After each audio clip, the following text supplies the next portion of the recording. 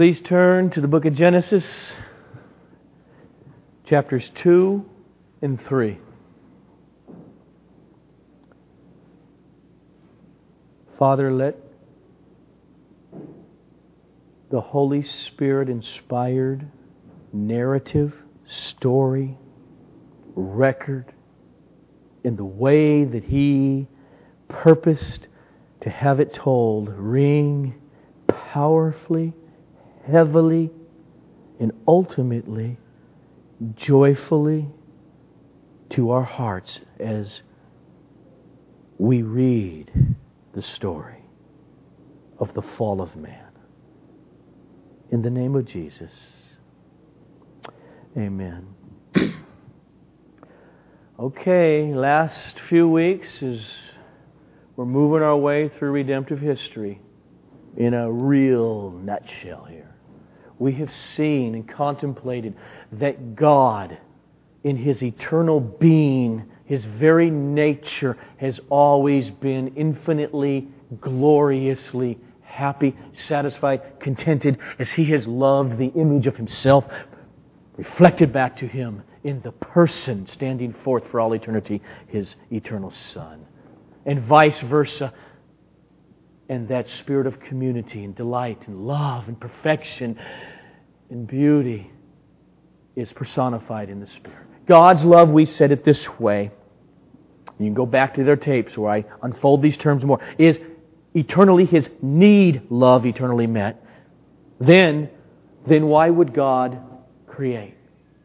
Not out of need love. Not to get something He did not already have. But to overflow with the essence that He is. Because it's more joyful to give than to receive. It's more joyful to take that which is so precious and to expand it outward. You're not getting the joy. You're experiencing that joy all the more by sharing it. And we saw, therefore, we human beings, mankind, made in His image, what does that mean? How are we to relate vertically to this God?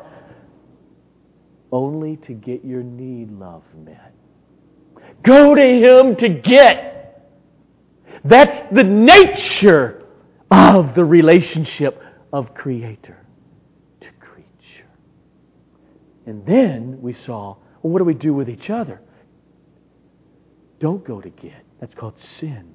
Go to give. Go to overflow, called benevolent love, with the joy that you already have in meeting their needs. Now, why? All those last number of weeks, having said that, and there it was again. Why did I do that? Because that's the foundation. Do you have a basic grid? Who's God? Why create? What's the relationship? How does He respond to us? How does He love us? Ooh, that's very different than the way we love Him. That's foundational now for picking up our Bibles once again and reading on as we read chapter 2, verse 4 to the end of chapter 3 this morning. What we will see now, having that as a foundation, is the devastating fall into sin of mankind. And we will also see the consequences of that. God's response to sin, punishment. And we will see in the first 3 chapters of the book, mercy. Right there. The gospel. So, I'm going to pick up, for time's sake, I'm not going to read every verse. I'm going to start with verse 8, chapter 2 of Genesis. And the Lord God planted a garden in Eden, in the east. And there He put the man whom He had formed. And out of the ground the Lord God made to spring up every tree that is pleasant to the sight and good for food. The tree of life was in the middle of the garden, and the tree of the knowledge of good and evil. Down to verse 15. The Lord God took the man and put him in the Garden of Eden to work it and to keep it.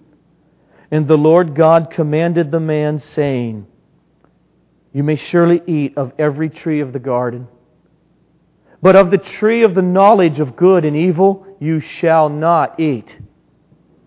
For in the day that you eat of it, you shall surely die.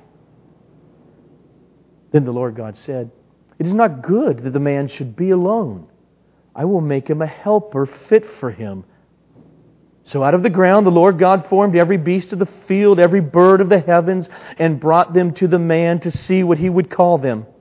And whatever the man called every living creature, that was its name. The man gave names to all the livestock and to all the birds of the heavens, to every beast of the field. But for Adam, man, there was not found a helper fit for him. So the Lord God caused a deep sleep to fall upon the man, and while he slept, He took one of his ribs and closed it up in its place with flesh. And the rib that the Lord God had taken from the man, He made into a woman and brought her to the man. Then the man said, "This at last is bone of my bones and flesh of my flesh. She shall be called woman, because she was taken out of man. Therefore a man shall leave his father and mother, and hold fast to his wife, and they shall become one flesh. And the man and his wife were both naked, and were not ashamed." Notice first, in verses 16 and 17, God gave a commandment to obey in order not to die. Obey this. Keep it in order to avoid death. Death. Why did God create? Who is He? What's going on? How is He going to glorify Himself? Do this in order to avoid this thing that would mean the opposite of you experiencing all of my benevolent love overflowing into you. That's what death represents. Then God said, it's not good that Adam just be alone without a horizontal relationship. It's not right yet. It's not good for him to be alone. Now, if you're thinking, Trish, you're thinking, Joe, that sounds like a contradiction to everything you taught. You've been teaching us that we are created in order to be fulfilled, complete, happy, vertically in God. I don't think it's a contradiction. Sin hadn't happened yet. And everything I have said in the last few weeks did not imply we don't need other people. It does imply we don't need them in order to get our need love met. I know I'm philosophizing. I'm using words. I'm being technical. But by definition, I have implied God had to create. Not because something outside of Him forced Him, because of the nature of the infinite joy that He is. It says that it's got to go outward. He didn't do it against His will. It was the essence of His eternal will to do that. And therefore, when Adam's created, to get his need love, and therefore, when all humanity, we are to find God as our God and nothing else. We are to find our satisfaction in Him. There is something about seeing His beauty and enjoying Him as He walks with us in the garden that must be able to share it horizontally. Because the experience of how you see what I see is all the more beautiful and enjoyable when you overflow it. Thus He gave man a woman. He gave another human being in order to overflow with the beauty of that. Or let's just say it this way. It's one thing to stand on the north rim of the Grand Canyon and to just behold it. And to feel all the feelings that you are supposed to feel when you look at it. And it's another thing. I've got to take someone here with me to show them this. so that I can experience it with them and look at their face. And do you see and feel what I see and what I feel? Because the experience of the canyon is experienced all the more fully in that horizontal relationship. Just for a moment, we're going to fast forward. Sin's happened and Christ is coming. But listen to this dynamic that we're supposed to be fighting to taste all the more. Vertical love and overflow and experience the joy we have in God. More so by loving others outwardly. Listen to how the Apostle John said this in 1 John 1:4. And we are writing these things so that our joy may be complete. Strange. John said, I am writing, what things? These vertical things. Verses 5 to 7. This is the message we have heard from Him and proclaimed to you. Here's the Grand Canyon. That God is light. And in Him there is no darkness at all. If we say that we have fellowship with Him while we walk in the darkness, we lie and do not practice the truth. But if we walk in the light as He is in the light, we have fellowship with one another. And the blood of Jesus, His Son, cleanses us from all sin. He's writing about the glorious Grand Canyon of the gospel to Christians who are already Christians. And He says, why am I doing this? Set this out again in this context for you. Because I'm after more experience of my joy. Because I'm fulfilled with the verticalness of this gospel I'm going to share with you, I freely give and enjoy it all the more. So he says, and we are writing these things so that our joy may be complete. Doesn't life teach us that there is a fulfillment? And Trish, yes, there is a fulfillment on horizontal planes. And there's supposed to be for those of us who have tasted of the Spirit of new birth. Like Adam in the garden, that there's something that's satisfying to the extent that you share something with that other person in common. Listen to the way a missionary back in the 1700s named David Brainerd. He died at age 29 of tuberculosis, was dying for years, not married, horizontally, lonely, as he goes way east to like eastern Connecticut or where. I mean, not east, west, out there to the hinterlands of the American Indian. And he writes to his mission board to, can you send me someone as a helper? I need someone as a helper. Please. And then he says this, though. There are many with whom I can talk about religion. Because here's his point. I don't just want any human being or any Christian human being. I need companionship, and this is what I'm looking for. There are many with whom I can talk about religion. Now, no, 1700s, that word religion, I'm going to substitute it for what he really means. There are many with whom I can talk about Christianity, but I find few with whom I can talk Christianity itself.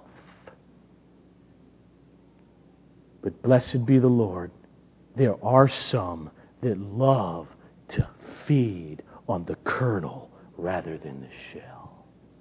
So yes, it's not good for man to be alone. Why?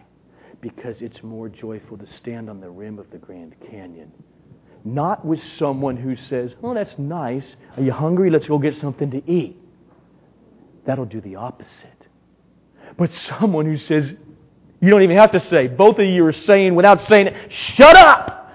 There's nothing to say. Let's just stand here in each other's presence and enjoy it at that time. And then later you'll talk about it.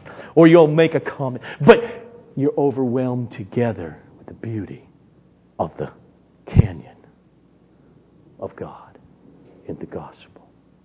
It's not good for us to be alone, but to overflow with the joy that we see in God. And so, that's what we have at that point. Well, not now. Let's go back. It's not good to be alone. And so God says, here, let me create a cow. and the pig. You can hear the Bob Dylan song, can't you? And they didn't work. God's doing it this way. Why? Because God didn't know if it would work? No, He's trying to write a story so you get it.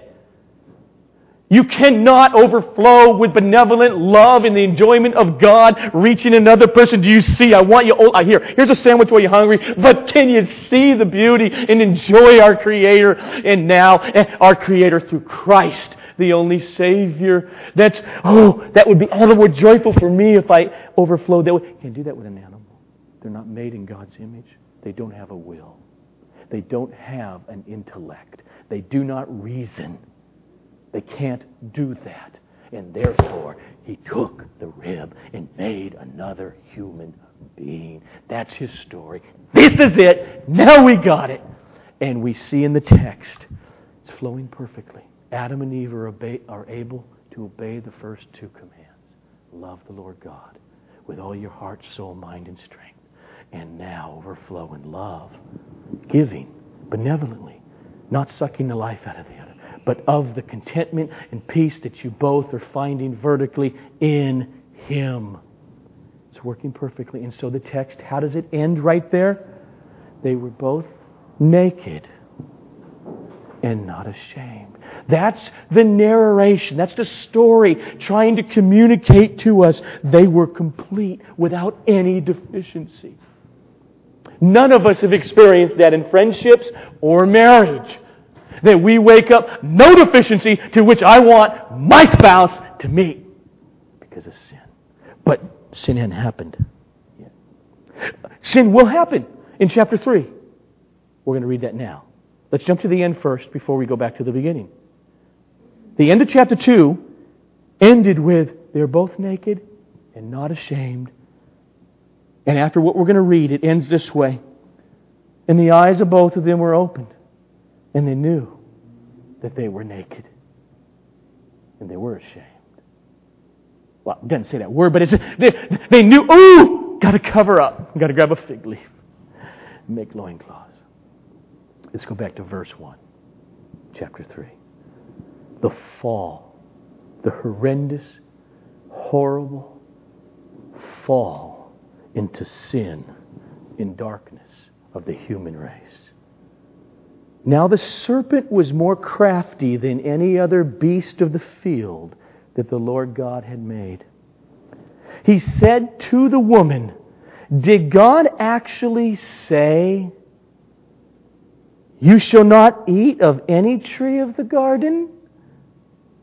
And the woman said to the serpent, "We may eat of the fruit of the trees of the garden," but God said, "You shall not eat of the fruit of the tree that is in the middle of the garden, and neither shall you touch it, lest you die." But the serpent said to the woman, "You will not surely die. For God knows that when you eat of it, your eyes will be opened, and you will be like God, knowing good and evil." So when the woman saw that the tree was good for food, and that it was a delight to the eyes, and that the tree was to be desired to make one wise, she took of its fruit and ate. And she also gave some to her husband who was with her, and he ate. Then the eyes of both were opened, and they knew that they were naked. And they sewed fig leaves together and made themselves loincloths. The point of this text is simply this: sin happened. Unbelief in the human heart came to fruition. Adam and Eve ceased to display God's glory by their trust and contentment in getting their need love met only in Him. And thus they were ashamed and had to go hide from God and cover up their nakedness. This is the fall of mankind. In other words, we just let the text keep ringing in your ears right now. What we just read happened And what happened in the garden was not just about those two people. But every human being born from Adam and Eve since has an innate, inborn corruption of heart that will always and has always led us to sin as soon as we were able. This is the universal condition of every man and woman since it is our nature. And so two things are really clear in this journey through biblical redemptive history at this point. First is this: God, as Creator, has the right to use all creation in this world and humanity for His glory. And now we see the second truth right off the bat. And Paul says it this way in Romans chapter 3:23. For all have sinned. Every human being has sinned and fallen short of God's glory. And those two truths come together, and what they give us is a reason for the series we're in. They give us this book. They give us, those two truths meet, and that's why out of those flow redemptive history. God's history. The history of God redeeming human beings out of such a state. But so let's go back, let's not leave it, and let's contemplate, let's think a little bit more about what happened here in the garden in sin. See, not only with Adam and Eve, but every human being's sins. It's not just that they sin, it's that they, that you, that we are all under the power of sin itself. It is no fluke that the statistical probability of every baby born in hospitals throughout this world or anywhere else today,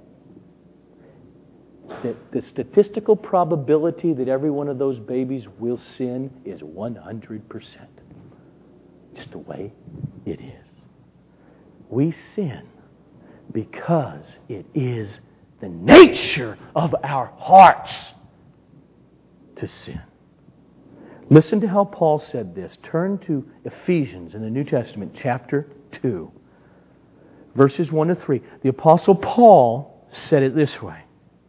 He's talking here now to Christians who have been converted to Christ. Something supernatural has happened to them in their heart. But he says it this way, starting with verse 1.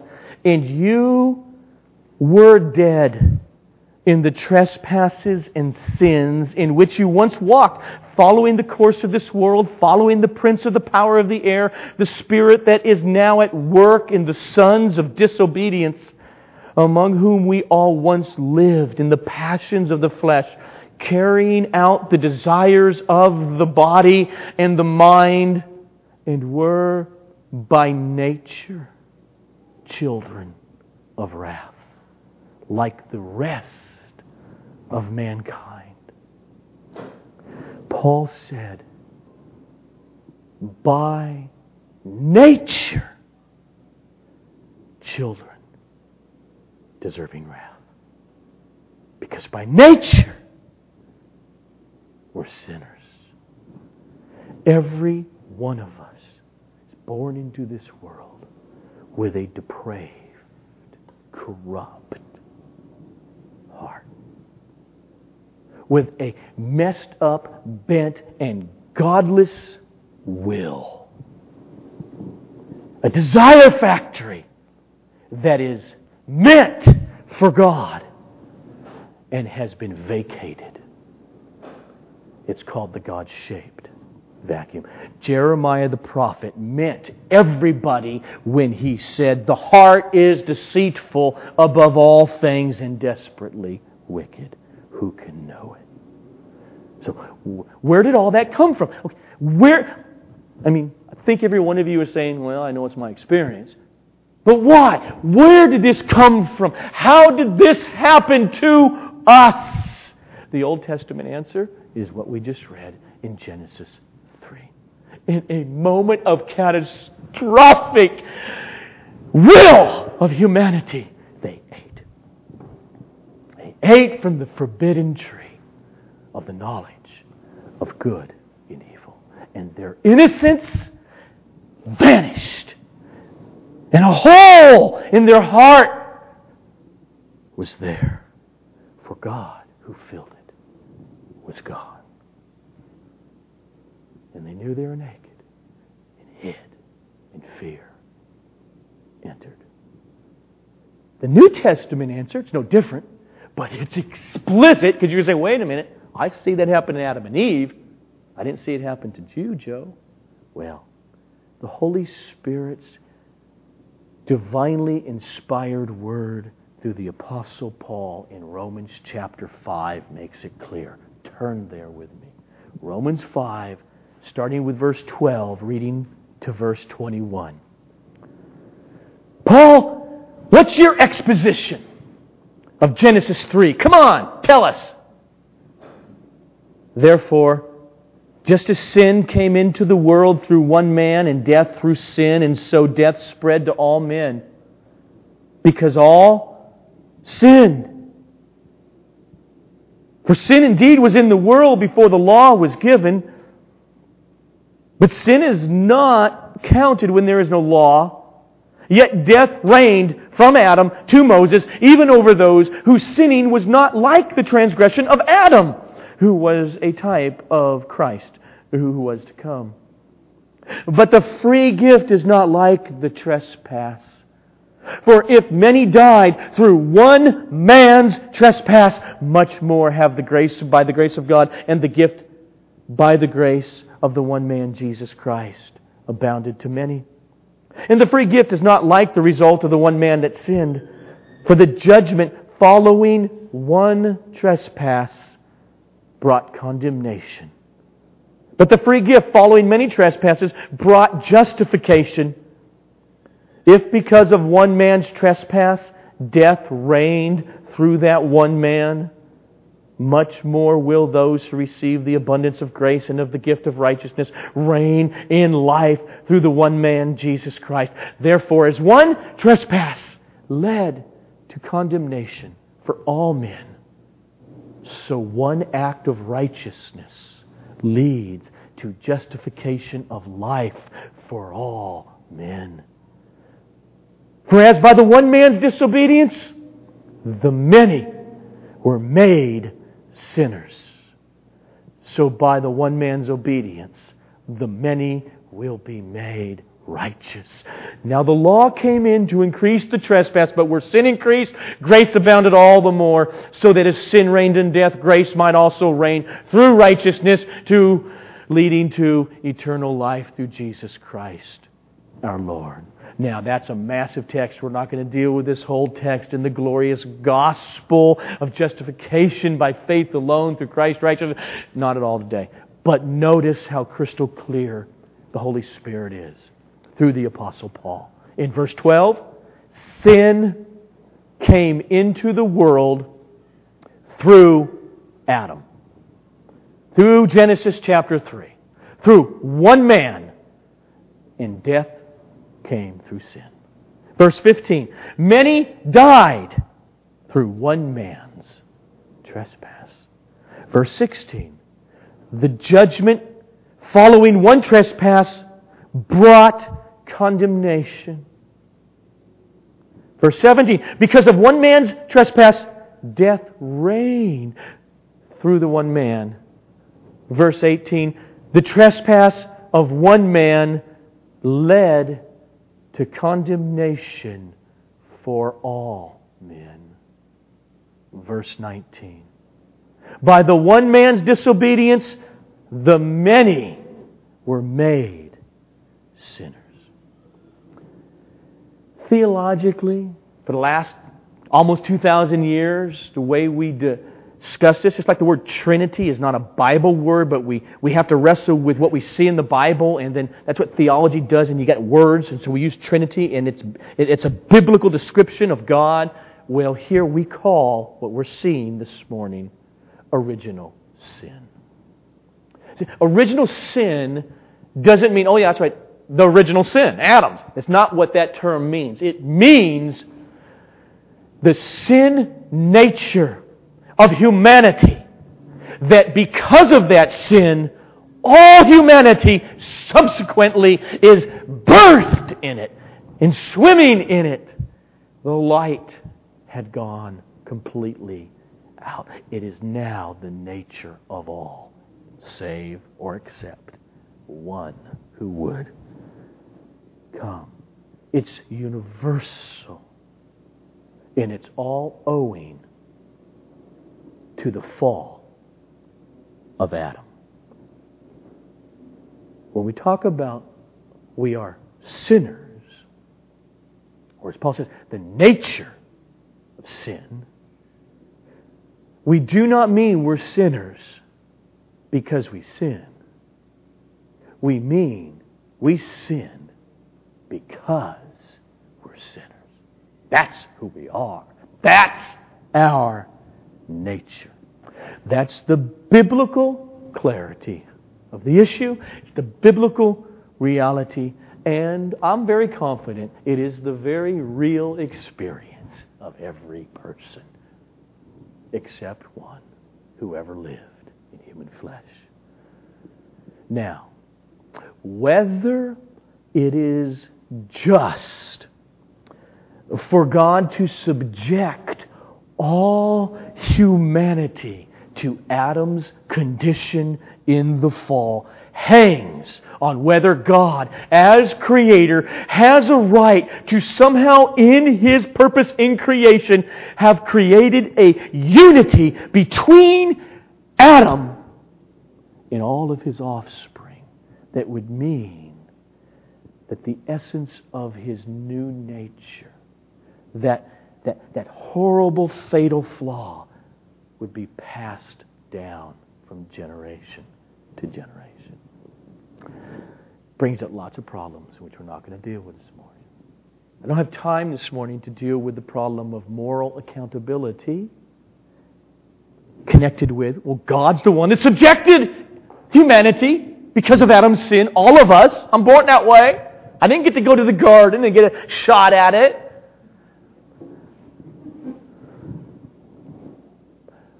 Would you just I don't have to, just very briefly though, we're all morally accountable. If you go commit first-degree murder and you're on trial in the state of California, trust me, your argument, if you get up there and say, I don't think you should convict me, I don't think I should be morally accountable because I couldn't help myself. I was so angry that I had to do this person in. It drove me. I couldn't do nothing else. Oh yeah, we should let you go. No. Well, I know that what you just described is probably true. Actually, I know it's true. But you're morally accountable. Here's one thing we know. We all sin because we want to. And that's what makes you morally accountable. You're not forced against your will to sin. You sin because that's what you choose and want to do. And you always choose what you desire to do. But I've talked about this subject in other sermons, and I will again when we hit it.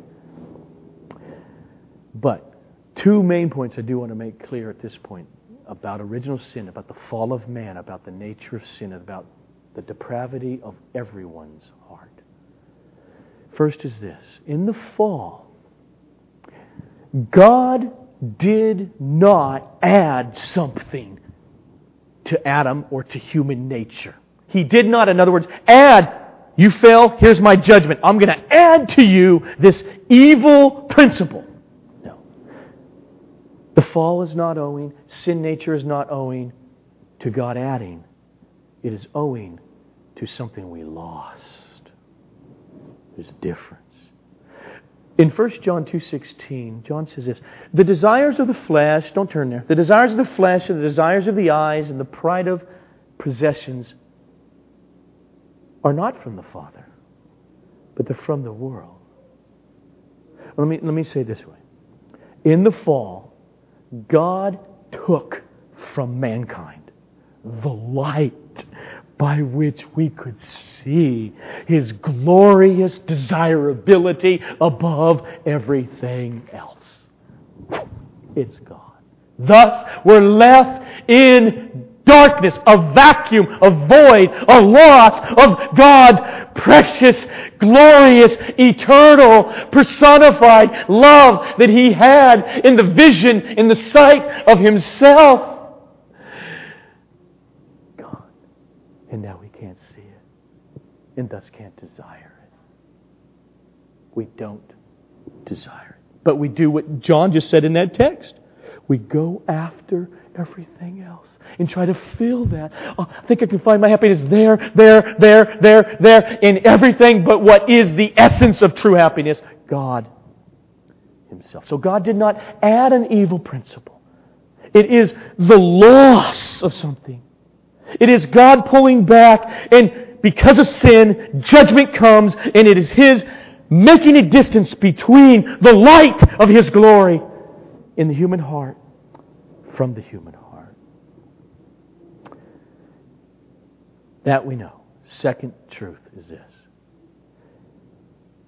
Our conscience, think about it now if it's not true about you. Our conscience testifies, witnesses. You know, the atheist knows.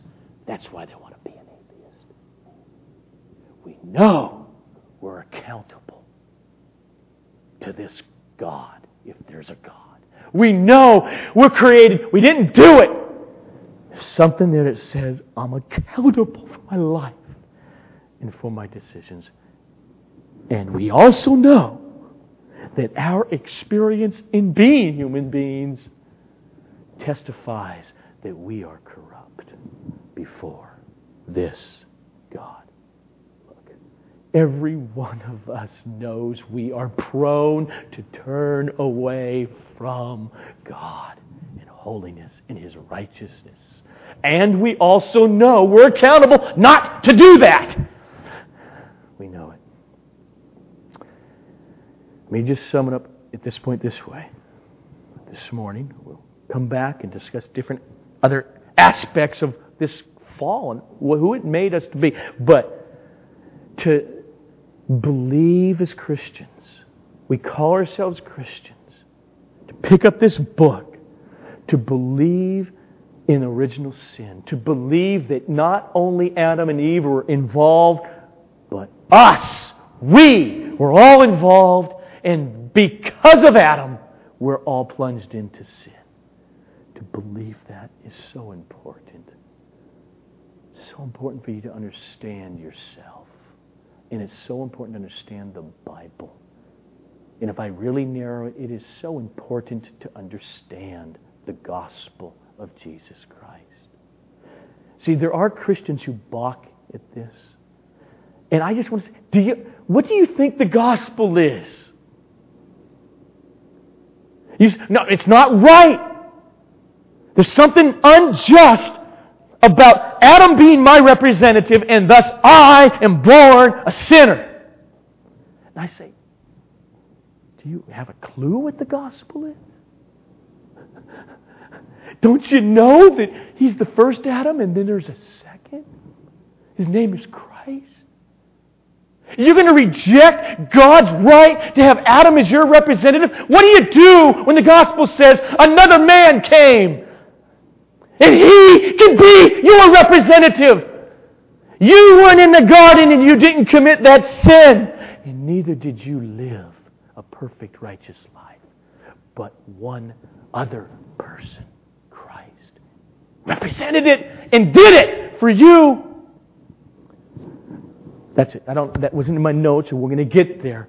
But gosh, it's so important to understand, because if you reject original sin, you're not going to get what the gospel really is. You actually may be born again, don't get me wrong, because that's a miracle of Christ. But don't you want to really say, what are you talking about in Romans, Paul?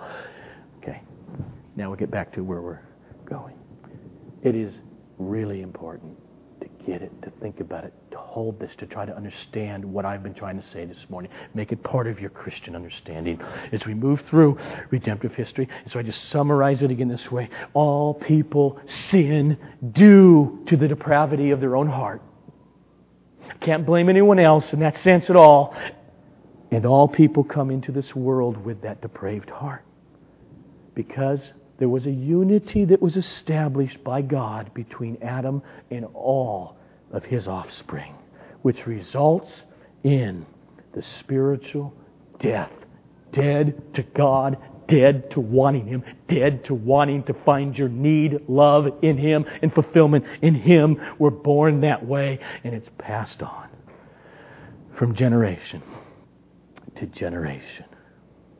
Now, let's go back to Genesis 3 again. Here's the other big question this morning. Having said that, what is the nature of sin? We say sin. Oh, disobedience. Oh, but what do you mean? What is at the core of it? And notice in Genesis 3, verses 1 and 7, notice Satan's strategy was to foster unbelief in the heart. Eve began to buy the lie that God's not really for you. I can say it this way. Eve began to buy the lie. These sermons in the last few weeks, that God is infinitely and gloriously happy, and He is just itching to meet every need, to make you as infinitely or as eternally and as long-lastingly and utterly happy with Himself. Not really. That's the lie Satan tried to say. Remember, here's what we're working on. Genesis chapter 2, verse 16, 17. Here's what God said. And the Lord God commanded the man, saying, You may surely eat of every tree of the garden, but of the tree of the knowledge of good and evil you shall not eat, for in the day that you eat of it, you shall surely die. And now, in chapter 3, the serpent comes and misquotes. I'm going to pause for a moment. I think there really is a massive lesson that I'm not reading into it. Because we live in a Christian culture today where word is not important anymore. Sentences, propositions, like I've made this morning about sin and original sin. There's a lot of the evangelical church buying into images, vision, this, that, to make it more happy, more flippant. And the more that happens, the more you get away from what does the text say, the more you're open to have Satan come and say, didn't God say? And you, okay, sure. Maybe. Words are important. You don't think so? The second Adam, he was led off to the desert, wasn't he? And Satan tempted him. How? Quoting Bible. Jesus wasn't fooled. That man passed the test. Jesus, if you're the Son of God, make bread out of these stones. Is there a truth there? Yeah. But Jesus was well versed in Scripture. Because Jesus, and we need to do that. Well, Joe, I'm going to start. I would. Joe, how can we be morally accountable? What about this text? You better make me deal with those other texts. Well, Satan, maybe true, but Satan, it says right here, you shall not tempt, or man shall live by bread alone. Not live by bread alone, but by every word that proceeds out of the mouth of God. Well, here's a text to Jesus. Throw yourself down from this temple. He shall take His angels and they won't let you die. Yeah, that text is there. But that doesn't say everything about this situation. Text also says, thou shalt not tempt the Lord thy God. Now, words are life. Don't let people fool you. Let's get back to the text. Satan says, you shall not eat from every or any tree. Eve caught it. No. We can eat from any tree but one. See, in the writer, the narrator knows what's going on here. And Eve left out the word surely, which really means freely. God said, Adam, ultimately Eve, see this garden? You may freely eat. She's starting to slip a little bit. Well, God said we can eat. Not freely. Eat. So she replies, look at verse 3. But God said, you shall not eat of the fruit of the tree that is in the middle of the garden. Neither shall you touch it. It's not in my text. Where did Eve get that? She didn't get it from God. The narrator is saying, God said freely eat. And there's a tree in the middle. It's called the tree of life. You say, again, I'm not eating that from that. It's a tree of life. One tree. The tree of the knowledge of good and evil. You shall not eat. And Eve somehow, you can see, maybe God really doesn't want me to be too happy. Because we're not supposed to eat from the tree that's in the center. Center, it means the centerpiece, the core, the one in the middle. And then not even touch it. That ain't there either. Where'd she get that? Shall not touch it.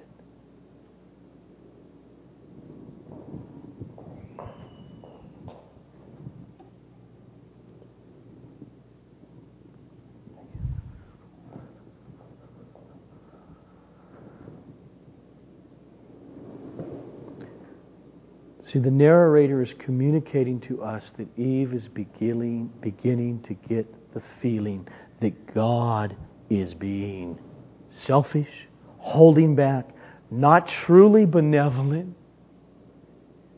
He doesn't. There's stuff God hiding from you. And the serpent now starts to see unbelief rising more, and he jumps on it when he says in verses 4 and 5, but the serpent said to the woman, you will not surely die. Let's stop again. Well, God said you would. Sorry, I'm going to change the subject again because of the principle here. God said clearly, the day you eat of it, you will surely die. Satan says, wrong. It scares me when Christian people flippantly read text and say, wrong! Or they would never say it that way, would we? What would we do? We would say, well, it can't really mean what it's saying. Like about original sin. That ain't right! We all got a free will and a choice here. Oh. No one comes to me unless the Father drags him. Nope, wrong, doesn't fit. You think it's only your voice if you do that.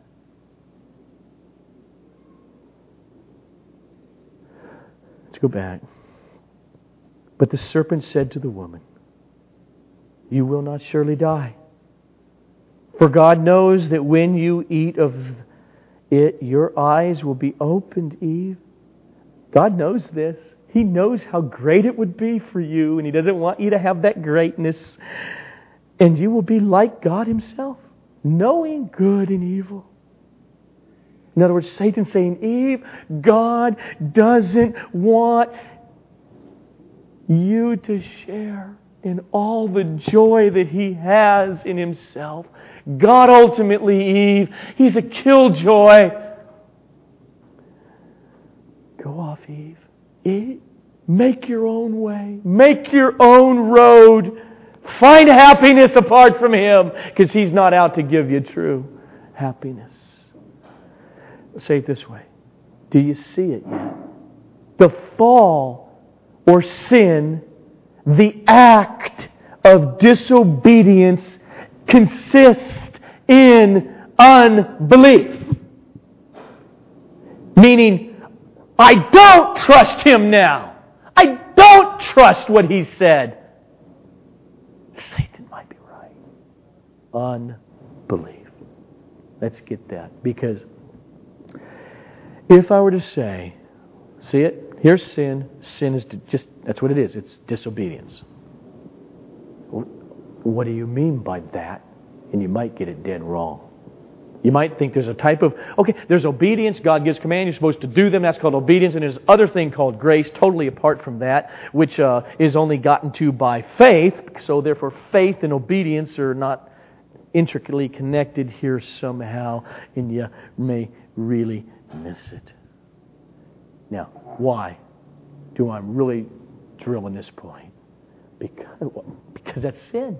Sin is unbelief. Whatsoever, Paul said, is not of faith, is sin. And the narration of the beginning of the Bible makes it crystal clear. Unbelief arose in the heart. And then, why? What did they partake of? Not an apple. I don't know what that's tradition in history. It says it clearly in the text. The tree is called what? And it's called something because it meant something in Hebrew. It's called the tree of the knowledge of good and evil. Now, that phrase, you got to remember, when God, through Moses, gives the first 5 books of the Bible, these people speak Hebrew already. It wasn't like, here's a God language called Hebrew, and we don't, what are these words, like a new language? No. And in that language, this idiom, knowledge of good and evil, exists. It meant something to these Israelites. And we see it elsewhere in the Old Testament. We see it again in chapter 3, where God Himself has it. God has the knowledge of good and evil. In chapter 3, verse 5, chapter 3, verse 22. We see Solomon, King Solomon in 1 Kings 3:9 prayed for it. What? The knowledge of good and evil. And we also see that little children in Deuteronomy 1:39 don't have it. Why? Because this meant the idea that you come to a place of maturity and independence where you can determine for yourself what is good and what is evil. What is helpful, what is harmful. That's what it meant. You come to an age of accountability. That's the kind of term we use now.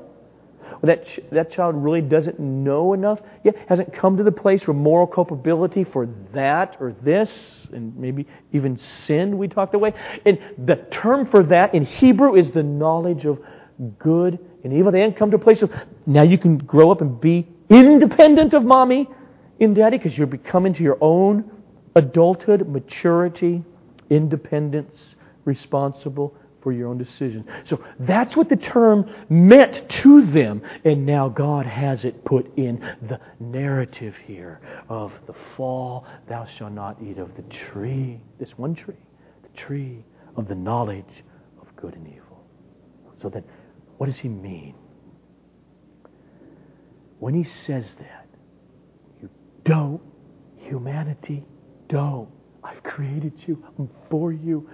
I am perfectly, infinitely happy. I have infinite, unbounded, perfect wisdom for all of your life and existence for all eternity. I'm here for you. Don't eat of the tree of the knowledge of good and evil.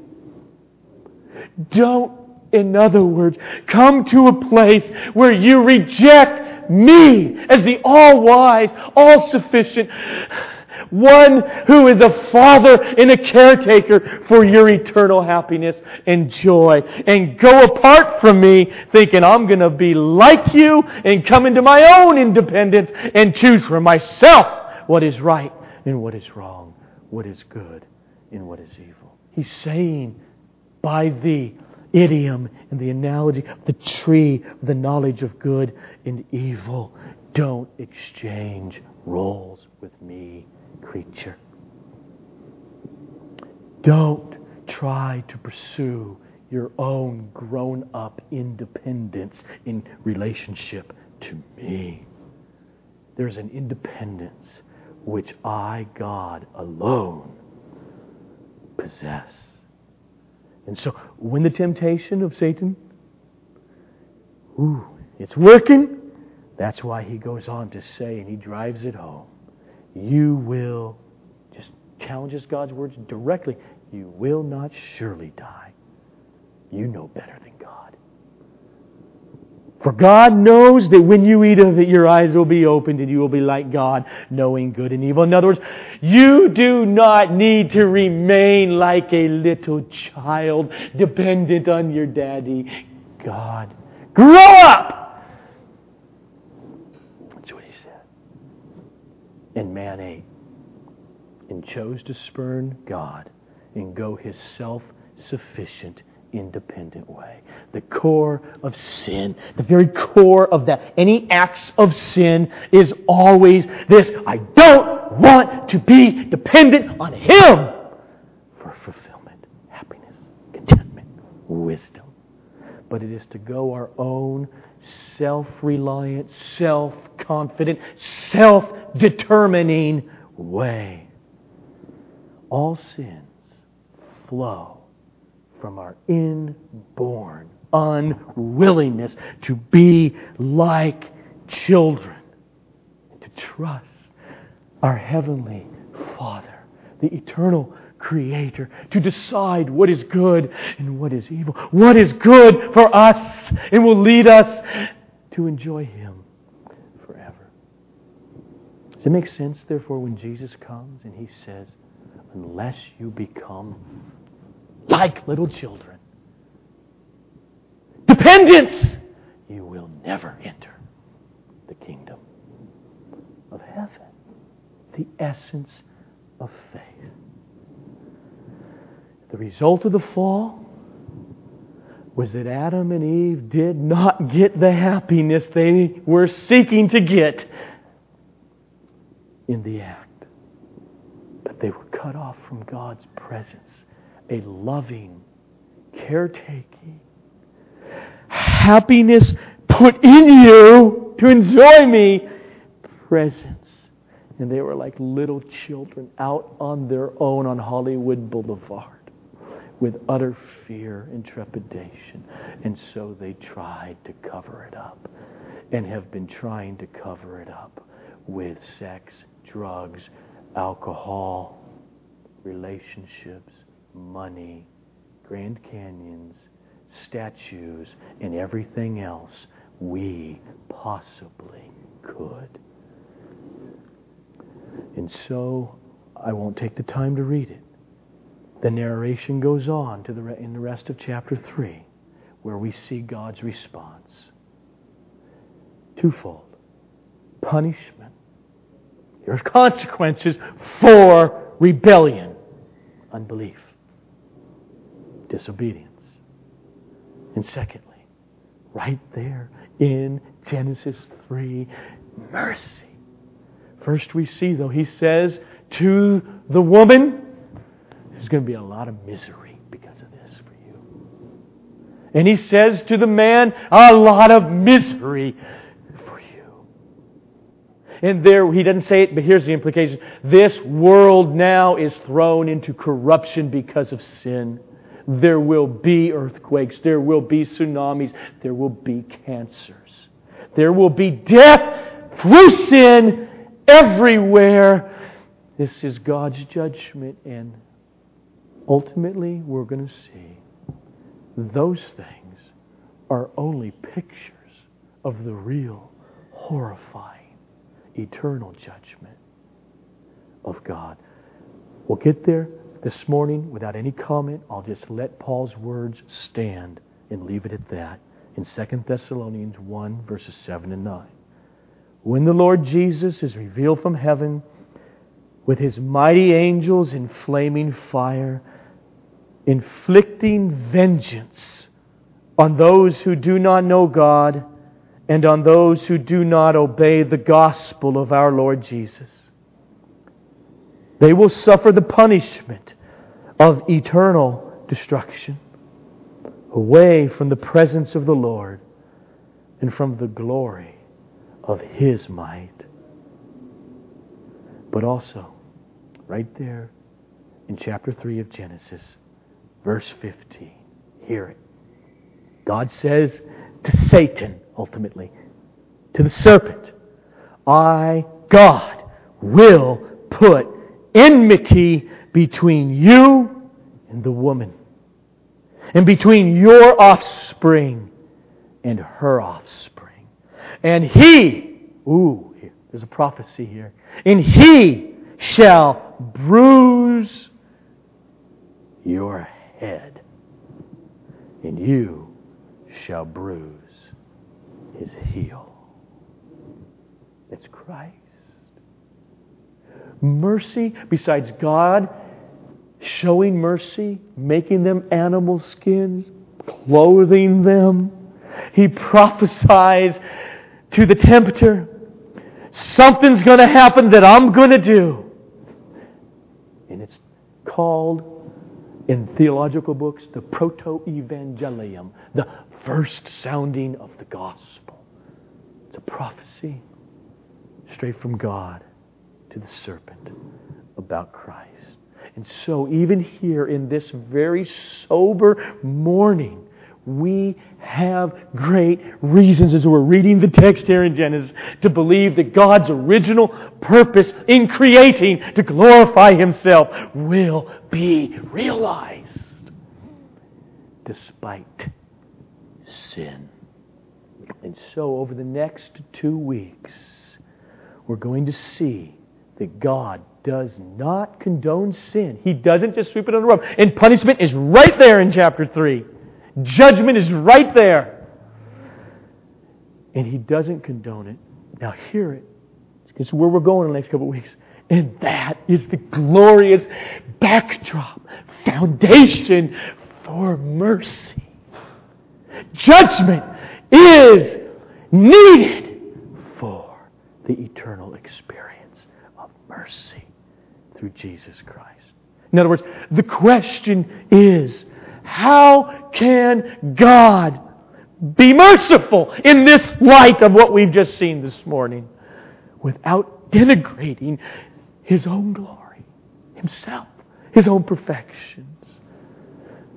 And so next week, first, we're going to settle on the very sobering topic that comes out in chapter 3, and we'll look at it through the rest of Scripture, of God's eternal glory, holiness, love for Himself express itself in wrath, judgment, condemnation, hell.